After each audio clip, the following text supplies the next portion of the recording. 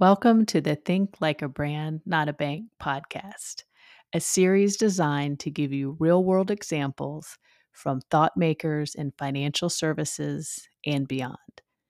If you haven't grabbed your copy yet, check out thinklikeabrandbook.com. Let's go.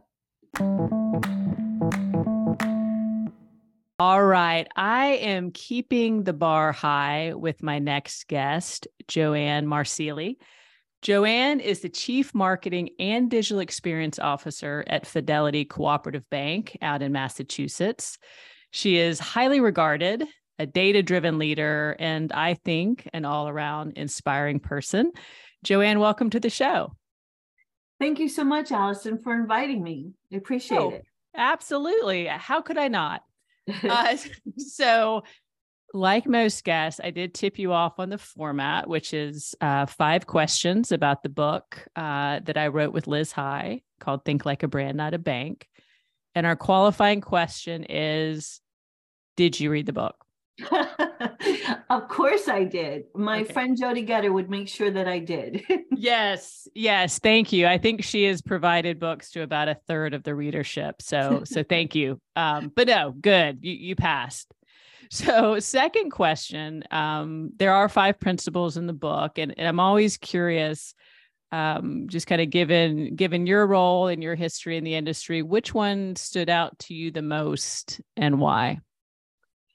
Yeah, that's a great question. I actually went back and I kind of reread the chapters just to make sure that I really kind of honed in on the one that I thought really spoke to me. And it was actually principle number 5, the coaching and composing. Yeah. Because I think that was the place where you kind of wrapped it all up and gave permission to be creative in this whole process. Because, you know, we as marketers, we have more ideas than we could ever implement, right? Right. And so many times we're throwing spaghetti against the walls thinking, you know, why isn't this working? Why isn't that working?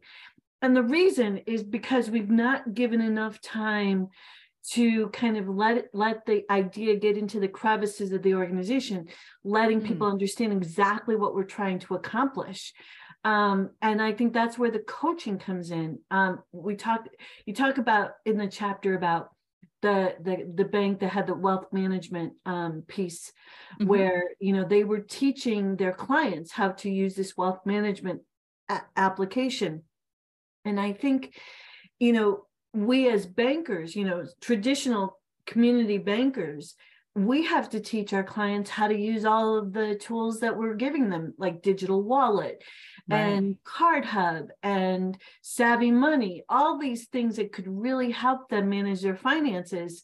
They need to be taught how to use them. We should not assume that they know how to use the stuff. And it's up to us as bankers to do that. But it's also up to the management of a bank to make sure that the bankers really understand it completely so that they could talk about it effectively. So in a nutshell, you know, that was the chapter that really kind of spoke to me. Got it. Yeah, it makes sense. And I think, you know, it's Liz's favorite chapter as well. And actually in that chapter, we talk a lot about Marcus Whitney's book. And he's actually going to be on the podcast right after you. So hopefully that is also his favorite principle as well. But no, I agree with you. And I think one of the underlying assumptions in the fact that, you know, whether it's a fintech or a bank, we don't necessarily do collectively a great job of teaching folks how to use the tools, because I kind of think we've talked ourselves into that our clients or our customers or members are beating down the door for this, you know, this feature, right? Or that, you know, with wallet or with whatever it is. And that's kind of not 100% true, right? A lot of times we're bringing in technology that maybe we want or we think they want without always knowing for sure, right? And so I think because of that, it sort of doubles the need to really to coach and to compose. So I like that. Yeah, I think you're right. I think we have we have assumed that people live in our headspace, and Mm-hmm. they don't. Bankers are a different breed. No, they are. But, if I get any kind of kitchen appliance, I'm going to figure out how to use it because I'm obsessed with kitchen appliances, as Michelle Toll and I talked about. So I don't need anyone to actually, I prefer people not to tell me how to use it. I will figure it out, but it's because I'm obsessed with it. But people besides us, big us, aren't necessarily obsessed with banking products. So you do have to include that instruction manual. Yeah. So third question, I haven't asked this one in a while. So I'm curious on this one. So we included a GIF that, made its rounds online with now King Charles and Ozzy Osbourne side by side. And, the point was, if you just market to people according to demographics, you'd be approaching both of these guys in the same way. So if you had to choose between those two, which one would you be and why? This is so funny, Allison, because for many of my friends, I always joke that I would, if I wasn't a banker, I'd want to either be a princess or a rock star. Oh, wow. Okay. So this is, I had no idea, but this is the perfect question for you then. It is the perfect question. But, if I had to choose one, rock star, because I'm convinced Paul McCartney is going to call me one day and ask me to come on stage with him. So I think so. Rock star. He could be, who knows? He could be listening to this podcast right now.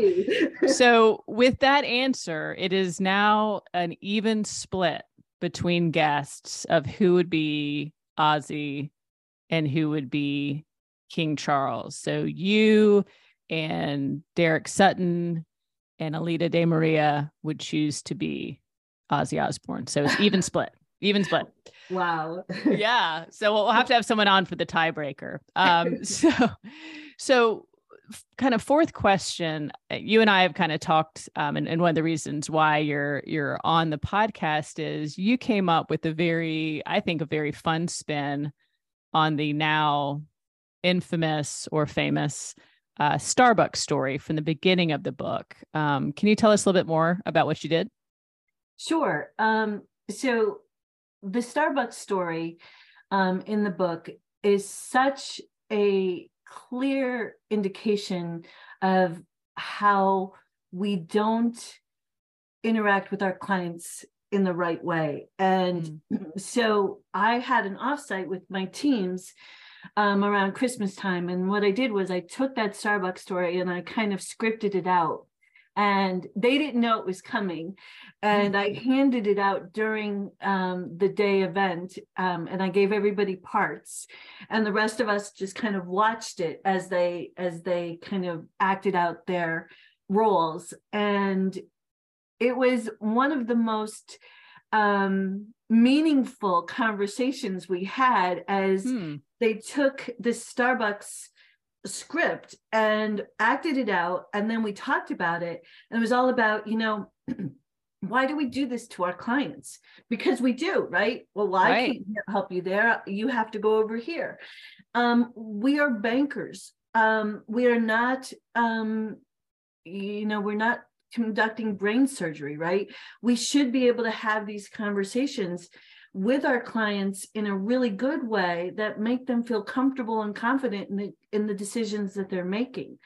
And so it was a really engaging conversation I had with my teams. Marketing, community banking, and product innovation report to me. And it was a lively conversation during that whole process. And so it worked out so well that they want to take it and do it in front of all the senior leaders of the organization. Oh, wow. Which we're going to do in March. Oh, okay. So besides that just being a really brilliant application of the content, Joann, so first of all, kudos on that. What a fun way to make an offsite or a senior leadership meeting more interesting. You'll have to come back and tell us how that goes. That's awesome. Yeah, I'll be happy to.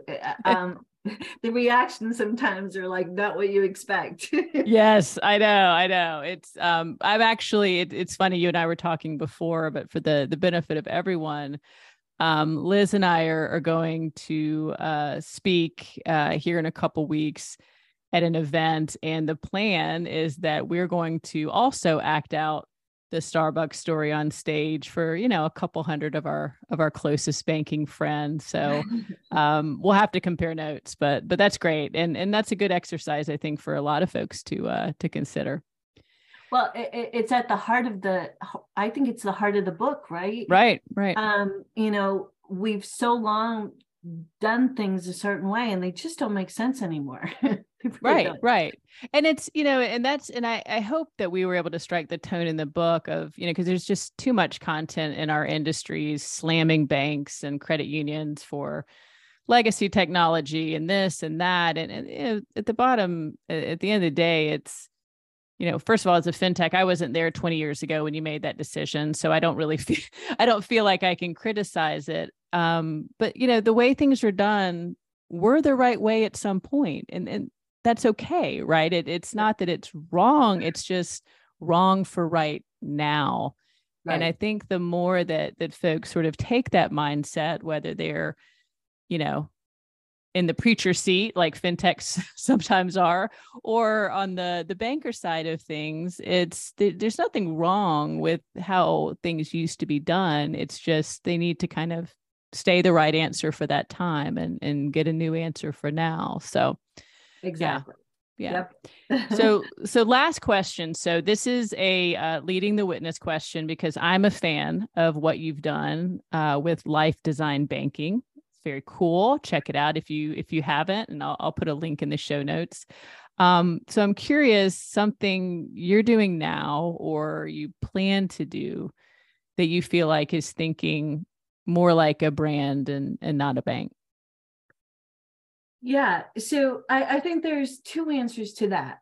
One is very much in the Starbucks mode, trying to kind of eliminate the silos between who can talk to a customer, whose customer it is, making sure that our bankers are really trained and they can speak, you know, deeply about, you know, whatever financial issue a client is having.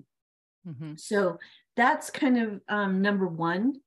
But the second part, and it kind of goes right to life design, is so part of the life design process is what we call the CARE process. And CARE stands for collect, analyze, recommend, and execute. And really, when you come right down to it, that's a consultative selling moment, right? Right. Let me listen to what your needs are. Let me try to find really good solutions for you. And then let me tell you how to open the account, how to save for whatever you're saving for, to get that particular loan that you need because you need to put a roof on the house or something like that. But it's about actively listening. It's about consultative selling. It's about giving the client enough guidance so they feel really confident in their decision making, and then be there to answer any additional questions and help them use the bank fully so that they're getting the best possible experience they can. So it's a little bit of both of those things right now. Got it. No, I appreciate that so much because we say in the book that, good things happen in silos, but great things happen when you tear them down. And it sounds like that's a lot of what you're trying to do. So I'm a fan. Like I said, I'm going to kind of keep my eye on the life design banking initiative, and just want to thank you for your support of the book. All you do for marketers like myself and also for our industry. It's just been really awesome talking to you. Thank you, Allison. I appreciate the invite.